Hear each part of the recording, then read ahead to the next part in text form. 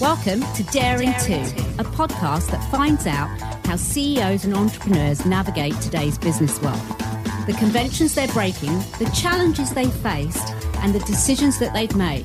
And lastly, just what makes them different.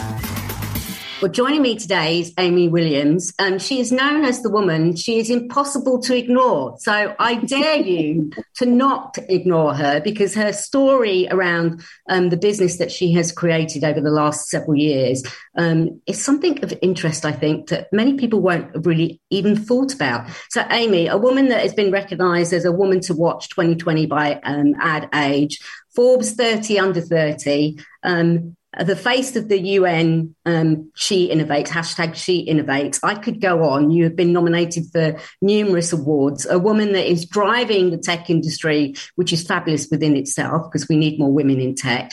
I mean, and here you are. I mean, you're like, young, have created this business, have traveled around the world. Let's just actually talk about what this business is, because, you have a saying that I read, which is, eyeballs are of value. So your business, let's talk a little bit about what does eyeballs of value got to do with the business that you've created, Good-Loop, started in 2016. It's basically an ethical platform for advertising that does good. Surely that's not possible. I mean, that just can't be possible, can it? Yeah, an ethical advertising platform is a little bit of an oxymoron, I'm aware. But I've always worked in the industry. I've always worked in advertising. I find it a fascinating, brilliant, creative, strategic, challenging industry. And fundamentally, what every advertiser is buying and selling is our attention, right? And there is this implicit value exchange in our industry. When you stand at a bus shelter and it's pissing down with rain, but your head is dry, that's because the advert on that bus shelter have paid to keep your head dry, right? There is this value that society creates between an advertiser and a consumer. We will give you a little bit of our attention, and in exchange, you pay for stuff. So the bus shelter is a really lovely example because it's so physical, so tangible. But actually, when you think about the online world, when you think about every article you read, every site you visit, that is funded by advertisers. Your eyeballs are the thing that they are buying. And this value exchange is what I am fascinated by. This moment where an advertiser and a consumer agree to spend a little bit of time and a little bit of attention. And it's a value exchange that has been broadly quite undermined and quite undervalued. When we traverse the internet, I think it's fair to say that advertising is at best annoying, at worst quite fraudulent and interruptive and intrusive, and can use our data in exploratory and exploitative ways. It can really be quite unpleasant. Like, you can try and read an article and you really can't even see the article for all the adverts. So that's where the value exchange, in my opinion, has broken. So my business is about creating respectful, positive online advertising, pure and simple. We work with global advertisers. We distribute ads across really premium publishers like The Guardian, The New York Times, The Economist, Bloomberg. And if you choose to engage, it's always a choice. We'd never force you to watch. But if you choose to give the advertiser your precious eyeballs, then you unlock a donation funded by the brand, and you get to give it to a charity of your choice. So the brand gets a moment of engagement, and you get to do good for free. I mean, I've got to say, it's sheer brilliance, isn't it? I mean, in a world today where, people are more discerning, where there is a need for more trust and transparency, when you could argue, is advertising, digital space, is it, is any kind of media a sort of an enslaver or a liberator? I mean, you're making it a liberator, aren't you? Because you're letting people make the choice about what they do and how they choose those adverts, but enabling them to actually kind of connect to something that we're seeing come to the forefront. If it's been heightened, it's been raised even more since COVID about the meaning of trying to find meaning and social impact. And we've seen lots of companies have platitudes around what they want to do around sort of social impact, but you're actually helping them to think this through. Why is it taking, a $500 billion industry this long to actually think about something that makes perfect sense, doesn't it? Well, It's funny. I think there are so many people in our industry that are smart and creative and passionate and also a little bit jaded. Like there was a study came out from the Advertising Association a couple of years ago that found that advertising is now less trusted as an industry than banking and estate agents, which is like, well, we're talking the low of the low, right? A good place to be honest, Rita. And I think that has really affected people's confidence in this industry. And of course, we're seeing, a huge loss of talent, of the Great Resignation. We're just seeing this real kind of absence of pride. And I think that it's taking a little while because it's taking a while for us to build back our confidence and to know that advertising, it has an important role to play in society. Advertising doesn't have to be that annoying interruptive thing that gets in the way of your cat videos. It can be something that funds free independent journalism, that gives you access to a free Spotify account, that makes sure that journalists get paid their salaries. Like I think especially with the awful war in Ukraine and the way that the Kremlin has been using disinformation as a propaganda tool within this conflict, it has exaggerated and amplified how important and how valuable our free independent press is. And that's thanks to advertising. So, we've just got to get a little bit more confident in our industry again and start to find our place in society.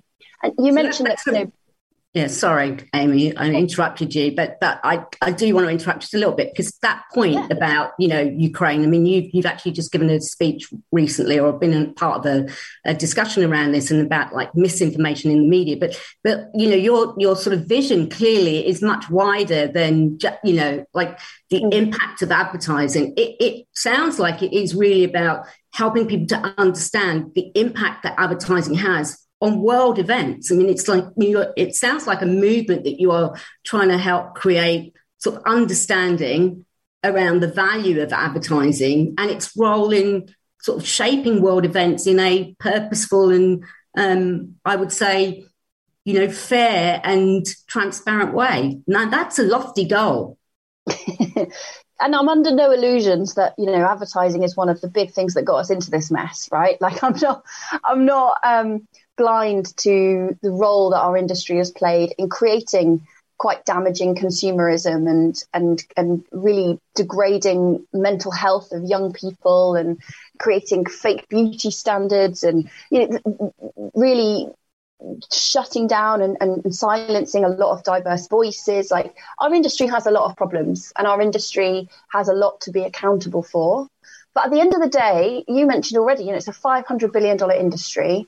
And actually, we are in the business of shaping desire. We are in the business of shaping consumer behavior, changing society. So just as we can encourage people to smoke cigarettes and use gas cookers, we can also encourage them to eat less meat and drive electric cars, and we can champion real beauty and challenge fake beauty standards, and we can get more diverse voices into TV screens and on the media. So I think that our industry has a huge role to play, has a huge influence in society, for better or for worse. It's a tool that can be used either way.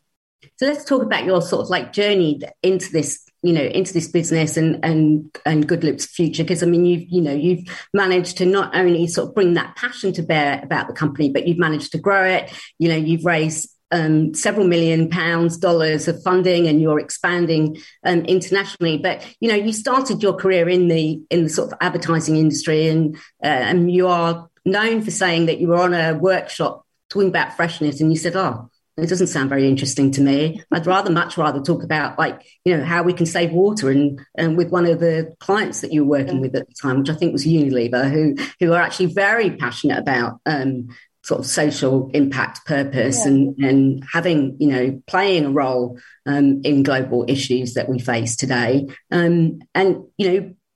From there, like that, oh no, yeah, this isn't really interesting me. You go off and travel around the world. I mean, that's pretty brave. Like, how did you have the courage to do that? Because there'll be lots of people that, maybe are sitting in a similar position as you were then, thinking I've always wanted to do something of meaning. I know that I've got a passion for the industry, but I want to do something different. I mean, you went off to learn. So talk a little bit about what that was like for you. Yeah. it never felt brave at the time.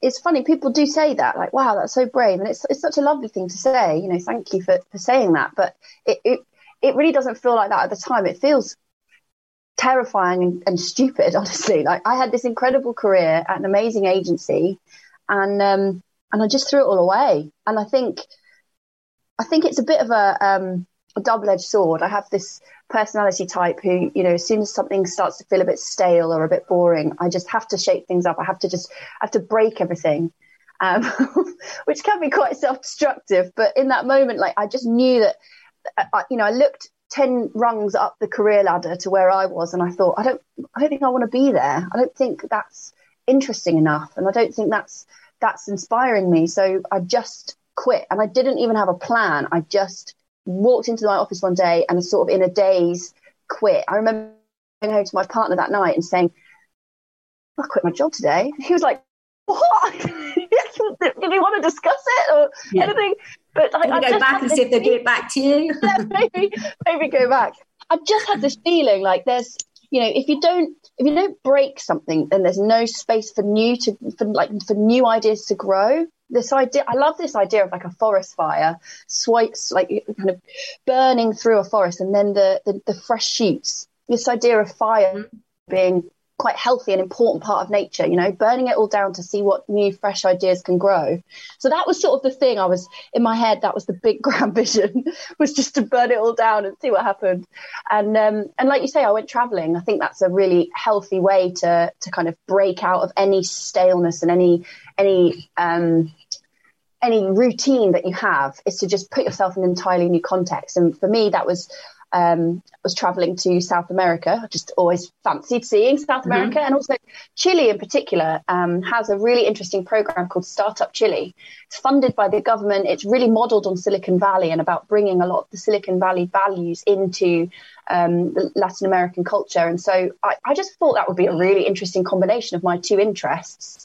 So I sort of went down there. I went on a course in entrepreneurship. I met a ton of other entrepreneurs. And when you start to meet other people that have done it, it feels so much more realistic. You know, they say you can be what you can see. And it's so true. It is. It's so true when you're thinking about diversity, but it's also just, you know, when you're thinking about changing your life, just go out and meet people who are already doing it, because suddenly it doesn't seem so scary. So that was a kind of life-changing moment, really, was being out there and having that privilege and that opportunity to meet people like that. And I came back from that trip with the beginnings of the business plan that is today GoodLoop. Let's talk a little bit about the beginnings of the business plan, because 2016, you know, I'm a bit of a skeptic, and I go and I look at all these companies, you know, and I'm often advising them, like, and saying to them, please don't tell me that you're really into social impact and that you're a purpose-driven company, because, you know, I can walk in and I can look around, I can feel the culture, I can touch it. And yeah, you're trying to do a lot of the right things, but actually, are you really? Like, if we look at it, and I can imagine, you know, I mean, that's today when companies are actually, all credit to them, they are now, I think, stepping up more than ever to sort of recognise that, you know, they have a role to play in global challenges, not just in running their companies, and that, you know, profit and purpose go together. They don't, you know, they're not like two extremes. They can actually work in balance together. But 2016, you know, I don't know, taking that idea to people and saying, you know, hey, we've got this idea that, you know, you're interested in getting as many people as you can to look at your adverts because you think that that's a way to kind of like attract them in. What we're saying is, you know, let them choose whether they want to watch it, but like actually think about what they want, not what you want. And let's give some of that money to charity as well. You know, tell me about the challenges of convincing people of that. I mean, did you find they were all like, yeah, Amy, yeah, let's do it? Or were they like, Oh, man, you're so right. Like our kind of internal thesis is to treat people online like partners, not targets. And that is quite a challenging idea, because not only is it a new way of thinking about advertising, it's also a criticism of the existing status quo. And so going into any industry and saying, you know, what you're doing is wrong is a really, really difficult place to start. So I actually really underplayed that at the beginning. And I really focused instead on the trend that you've, perfectly articulated there, which is every business needs to do good. And we are a really easy way for you to start on that journey. It's such a simple little switch to say, you're already running ads on TV or on YouTube. Why don't you just run ads with Good Loop instead? And then every time someone watches, you will fund a charity. And to your point, there's so many businesses that say they want to do good. Well, let's put some spend behind that. Let's put some action behind those words. How about every time someone engages, you actually fund a self-esteem workshop or you build a well? Let's put action behind your brand purpose. So that was a much more uplifting and much less challenging entry point into the market. And that, even just learning how to articulate the proposition and learning how to say it in a way that got people inspired rather than challenged, and challenging stuff along the way, but in a much more inclusive approach. And that is the biggest challenge, I think, is learning how to articulate the value proposition of what you're building. And again, I'm building a business that does good. I'm building a B Corporation, a carbon neutral business that funds charities from our top line. We are a very, very social business. But I hardly mention that. I hardly mention the charity donation to any investor, and certainly to any customer. I talk about performance, I talk about growth, I talk about heightened engagement and how the advertiser's going to get better ROI and the investor's going to get better returns because we're doing something different in the industry. And the social impact is like a nice to have, a cherry on top. In my heart, it's the reason I get up every day, but it's not the reason someone's going to invest. And learning that is really tough. Learning that the thing you care about doesn't matter to anyone else is really, really tough. Are you seeing that today? Do you see that today? Do you really think that that's still true today? I think that's an interesting thought. We're not charities.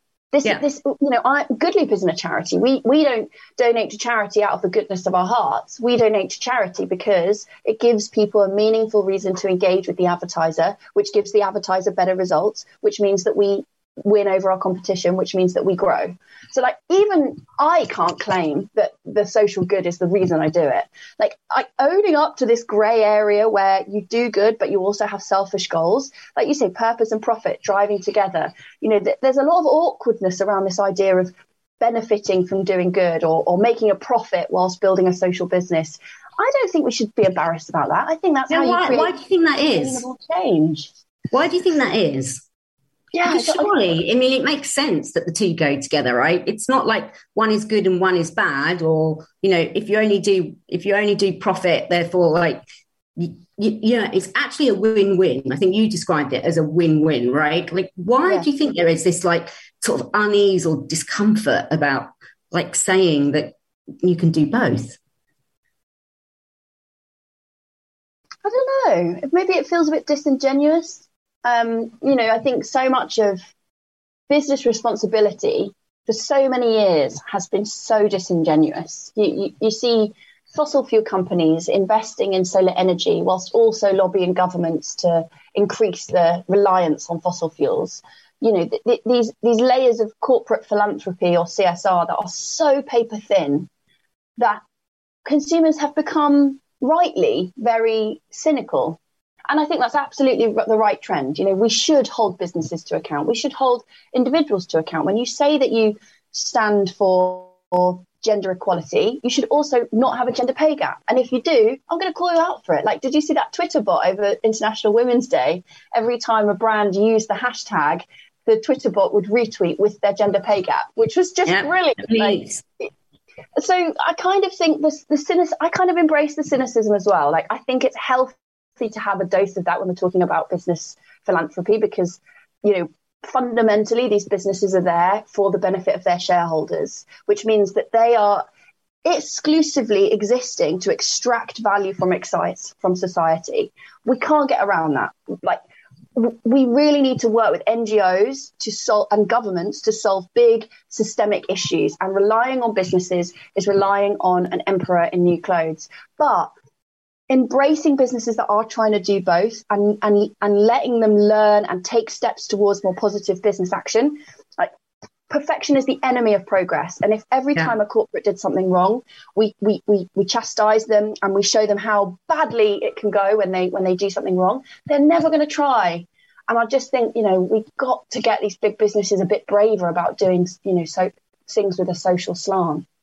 So how do you help companies do that? Because I imagine, I don't know, but I would imagine that they will either now be, particularly after COVID, be saying like, this is fabulous. Like, we recognize now that trust is really important. And actually we see our customers or our prospective customers or, people that we want to engage with, that we recognize that they're looking to want to work with organizations that are doing something meaningful or have some sort of social responsibility or have some impact in areas.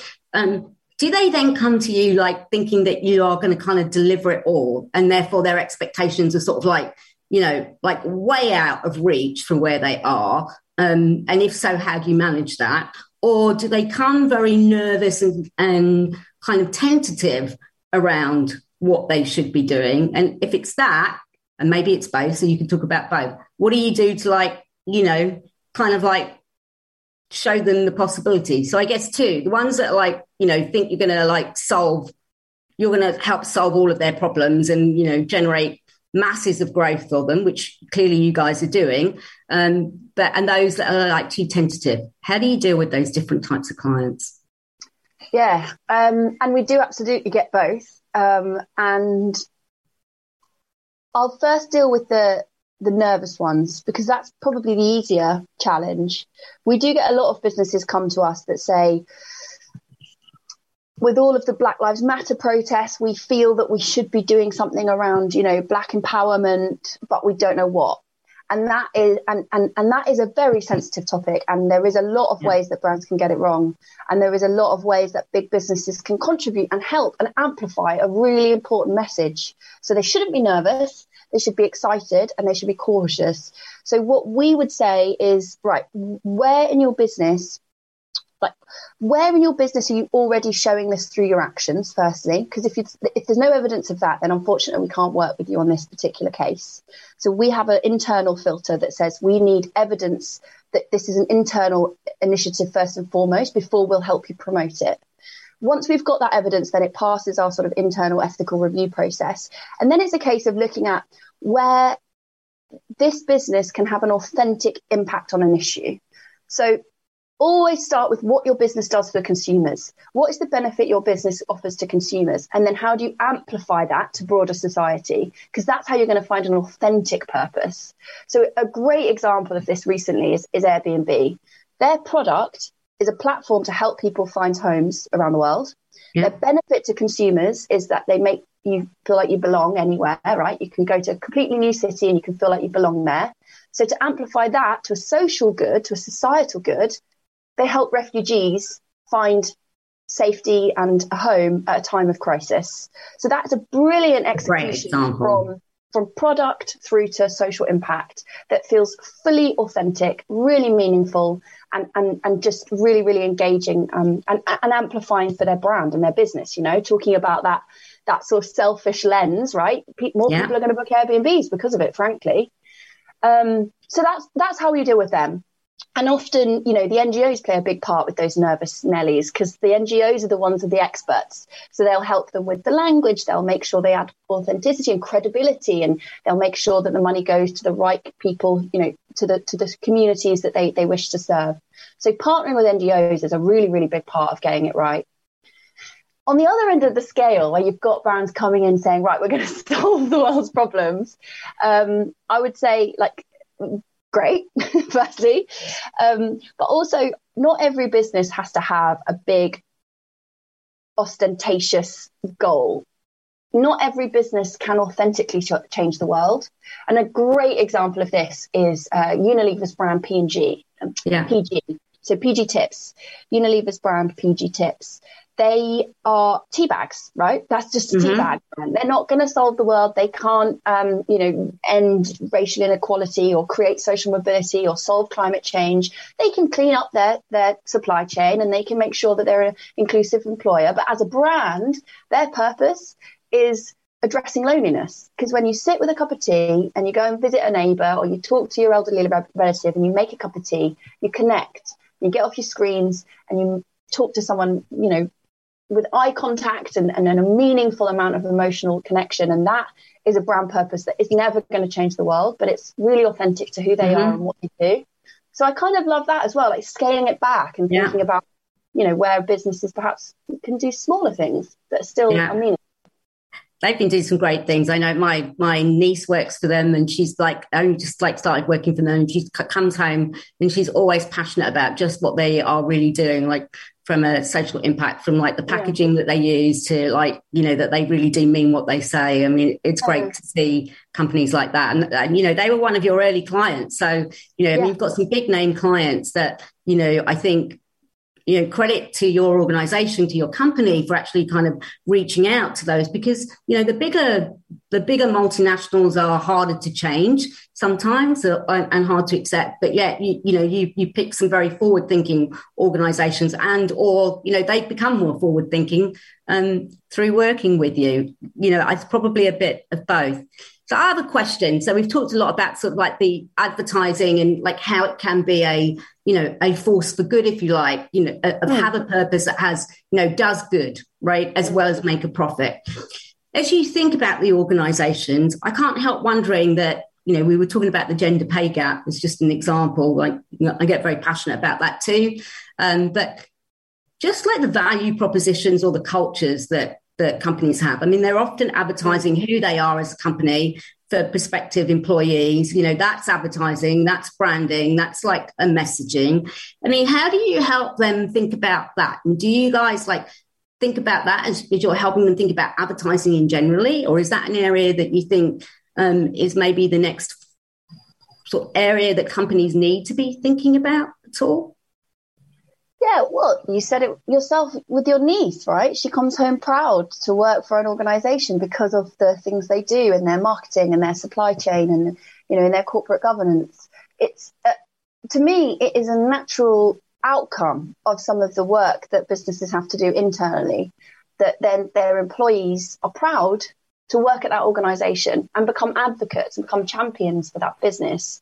So it's not something we work on explicitly, to be honest. We're very laser focused on advertising. And when brands come to us, they're often coming to us with 3 different pressure points to want to do good. One is consumers. Consumers are 4 times more likely to buy from a brand if they've taken a stance against climate change.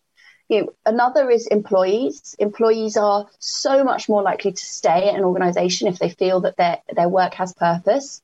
And the third is shareholders, right? Shareholders are looking for sustainable ESG investments. The mention of ESG in SEC filings have tripled in the last 12 months. So this triple attack on organizations from consumers, from employees and from shareholders means that we are one of many solutions that they're looking to kind of clean up their internal processes and therefore placate those key stakeholders. Let's talk about some of the solutions that you're working on, because one of them is to do with climate change and sort of ESG. And again, I'm totally with you on this, that, we're seeing this massive sort of like uptake on sustainability reporting and sustainability index and ESG and diversity, inclusion and equity. And you put all of those things in the mix. We've kind of been looking at them through all these different angles. Nobody's necessarily connecting them together. Sounds like you guys are doing that. You're like kind of connecting the dots a little bit. So tell us a little bit about what you're doing in the area of there to help companies. So, this started about a year ago. It started as an internal question. So I've always said I want Good to be carbon neutral from inception. And we've always sort of finger in the air, thrown some money at some trees and said we're carbon neutral. But we've never really interrogated it properly. And it got to a point where we were like, okay, right, this isn't really good enough. We need to know the actual carbon cost of running adverts online, which I sort of assumed we could find. And then as months of research go by and there really wasn't an answer. There really wasn't anyone with that answer. No one had done that work. So it started as an internal project to say, okay, what is the carbon cost of our ads? How do we offset what we deliver? So we created a methodology, essentially mirroring a methodology that's internationally recognized for website calculations. If you calculate the carbon cost of a website, you use a certain data transfer methodology. And we just nicked that basically. And we looked at how we use data transfer to deliver adverts. And that meant that we could then confidently say we were carbon neutral and started going out to our clients saying, update, we've now got this methodology, so don't worry, Good-Loop is fully carbon neutral. And they go, oh, how'd you do that then? That sounds quite good. So it was sort of a bit of a startup pivot moment where we said, oh, we've actually built something here that other businesses could benefit from. So we spun it out to its own product. And it's really simply, it's just like a tracking tag that you append to your digital campaigns, like a viewability tag. It's just a 1x1 pixel. It tracks data transfer and then it carbon offsets in real time. So any advertiser can use it on any digital campaign, and it will mean that the full campaign is measured and offset. And the measurement piece is really important because offsetting is obviously the absolute minimum. What we should be doing is actually reducing our carbon emissions. So buying on publishers that use carbon neutral servers, buying, at times of day when the electricity grid is more renewable, buying on, using lighter file sizes to reduce the data transmission and to reduce the electricity usage. So this is the sort of insight that our dashboard can deliver back to clients so that they can offset what they have to use, but also reduce what they spend. So I hope that, as the listeners are listening to that piece, that they go back and play that again, because there are a number of organisations out there right now that are feeling very nervous about their commitment to hit the targets of zero emissions. And I think you've just given them a really cool idea of how they can at least start or accelerate their work in that area. So let's hope that they go back and listen and replay that bit particularly because it is important. So let's talk about you as a leader. I mean, come on, 30 under 30, woman to watch, like impossible to ignore. I mean, tell us a little bit about you as a leader. I mean, Oh man, how do I answer that? Did you always know? Did you always say, like, when you were a young girl, did you go, were you at school going like, you know what, I'm going to lead something one day. I just know that's what I'm going to do. No, God, no. I was bullied awfully at school. I was so shy. I was so nerdy. You can't see on a podcast, but I've got big sticky out ears and everyone used to call me Toby Jugs. And you haven't got big. I can see your ears, and you haven't got big sticky out ears. But I can show you my calves if you want. I used to get called tree trunk legs. So, there you go. We'll start a self-help group. We'll get each other through it. Yeah. And I think the thread I pull between that nerdy kid at school and today is that I loved theatre.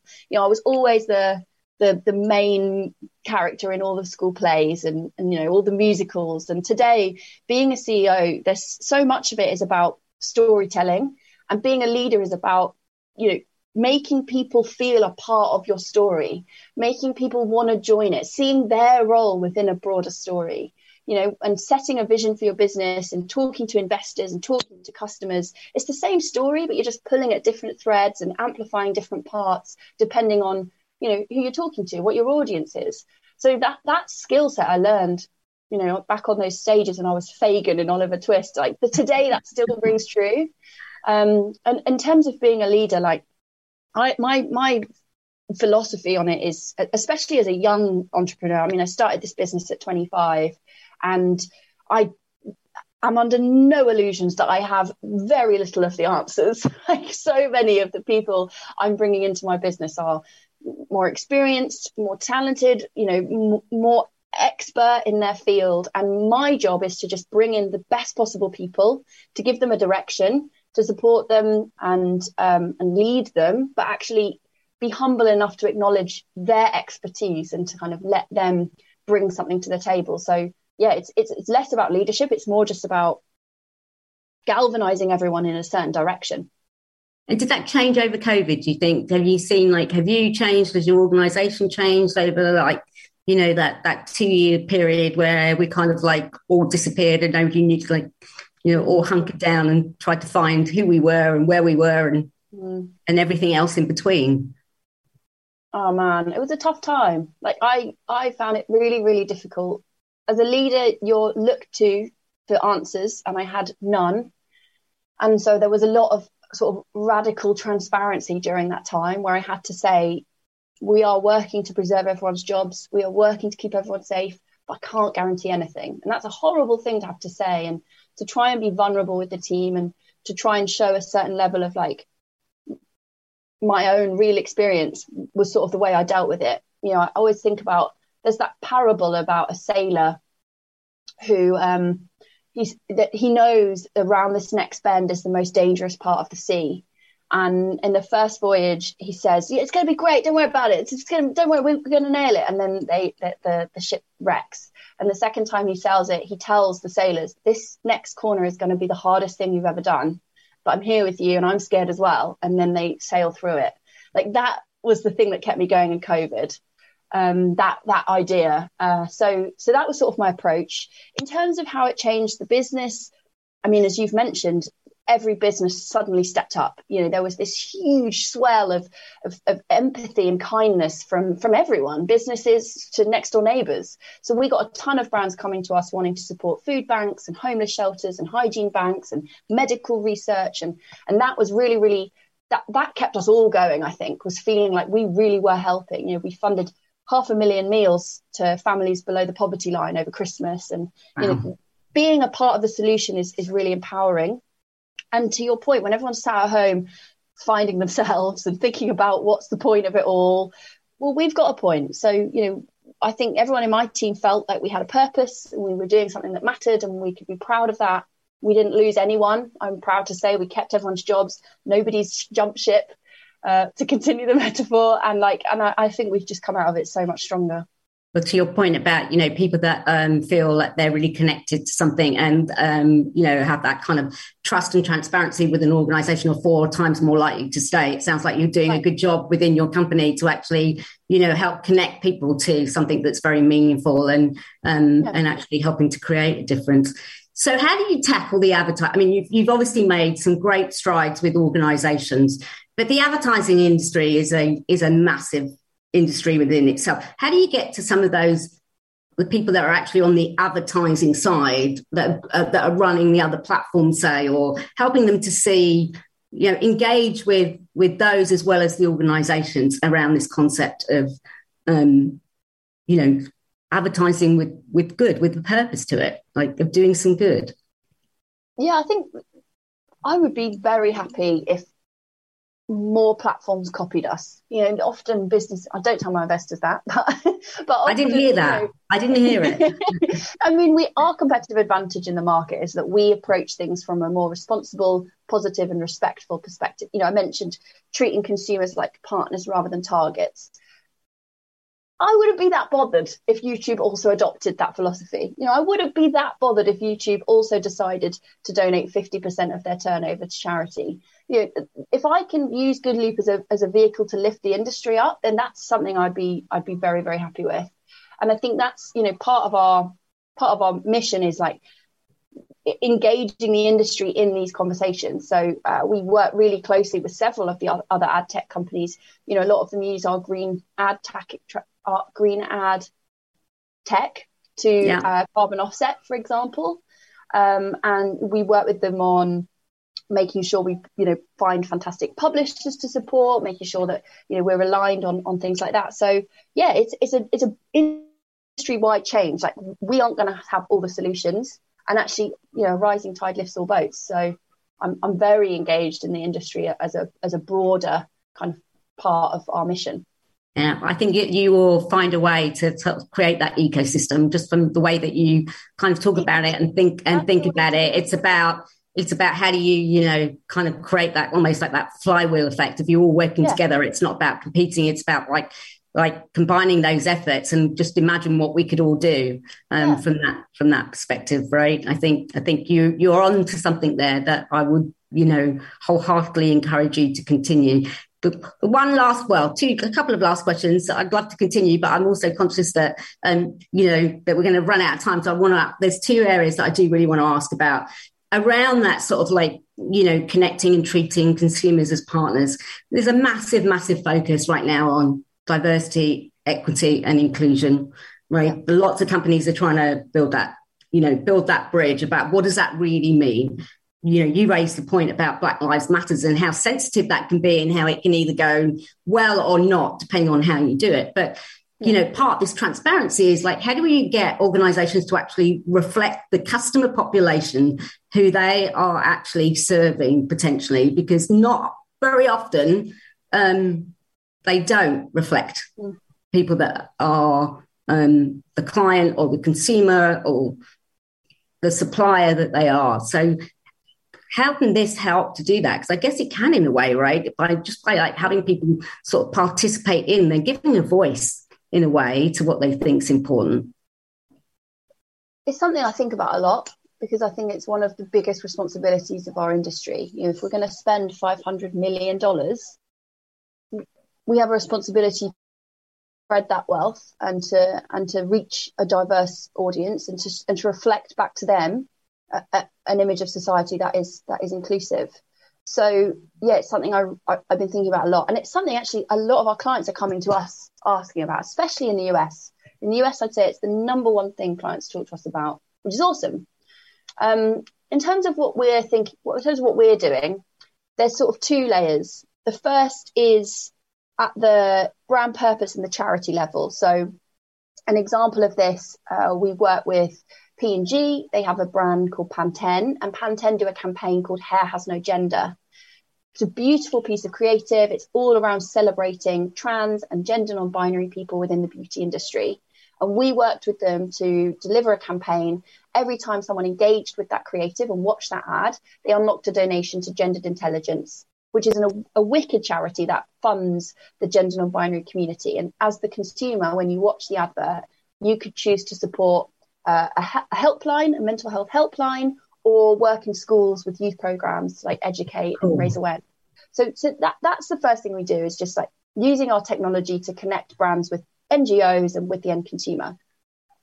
Above and beyond that, the second layer is how your ad dollars actually reinforcing the thing you say you stand for.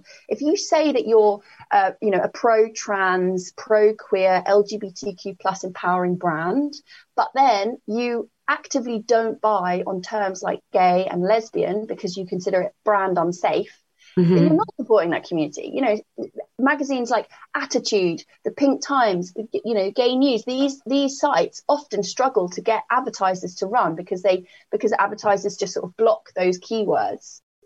Vice found that their coverage of the Black Lives Matter movement got 57% lower CPMs, which is the cost, lower price, 57% lower price, because so few brands were buying that space. Because brands were just saying, oh, that's a bit sticky and a bit awkward, so we just don't want our ads appearing next to it. Which is completely the wrong thing to do. If you say you're a brand that stands for these issues and represents these communities, be in those spaces, fund that journalism. So that's the second thing we do. It's like, actually, if you're going to run a campaign focusing on gender non-binary communities, then we actually buy inventory on Attitude magazine and the Pink Times and similarly across all different kinds of issues. That's awesome. Like, you've just given me some things to think about, clients that I work with and, others that I know, about how we can kind of push that message across, because that's really insightful. It's quite an easy win as well, right? Yeah. Like, this is the thing I love about what I do, what Good Loop does, is like, it's really simple little wins that help move the brand forwards, the incremental steps. You don't have to overhaul your whole diversity recruitment strategy tomorrow. This is something you can do today.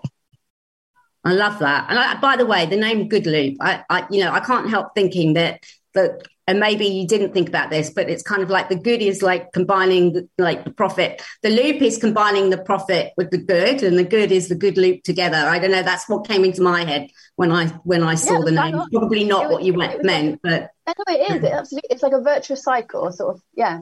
Using good to fuel business benefits. That's what we're all about. Well, it's been fabulous to talk to you. You are an inspirational force, and I have no doubt that you're going to continue to have an impact around the world. So, congratulations, obviously, on the funding that you've secured more funding to kind of grow the business. Go out there and do it, particularly in the States, because there's a lot of big companies out there that are crying out for the help in this sort of area. But so my last question to you is, I always ask everybody, what's your daring to moment? A daring to moment could be something that you dared to do in the past, something that you're daring to do right now, or that you daringly want to do in the future. What would yours be, do you think? I suppose in the past, my dare to moment would be daring to break everything and daring to be vulnerable to complete failure. And the way I got around that was defining success in a really, really small, like incremental way. So in my mind, when I started Good Loop, I was so afraid of failing because you've told everyone, like, I've quit this big job, I'm starting this company. You know, it's really putting yourself out there.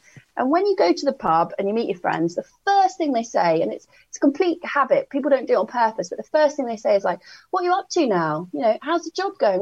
It's the first thing. And when you're in this early stage of starting a business, it's your most vulnerable, most sore, shy, awkward part of your life, and like it's the first opening question when you meet someone. So that was a real dare to. And the thing is, like, as soon as I started the company, that was a success. As soon as I raised our first £100 for charity, that was a success. As soon as I hired my first person, that was a success. So it just felt less scary because the successes were quicker and easier to retain.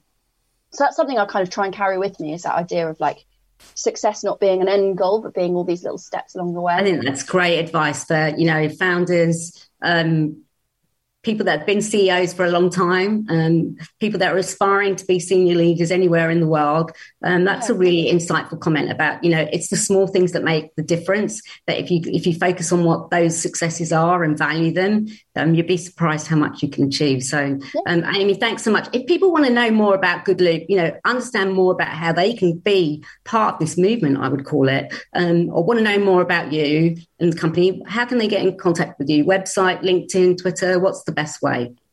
Yeah, so our website is good-loop.com. And if you want to connect with me on LinkedIn, Amy Williams is a painfully common name, but if you put Amy Williams Good Loop, then it should come up. And I'm always happy to grow my network and meet new people. If anything I've said today, you know, inspires you or raises more questions, then please do get in touch. Like, I'm happy to help if it's just bouncing around ideas for a new business, or if you have questions around green and sustainable media, like whether it's Good Loop or not. I mean, it's something I'm really passionate about, so I'm always happy to help. Well, Amy, you are somebody that is impossible to ignore, without a doubt, I think.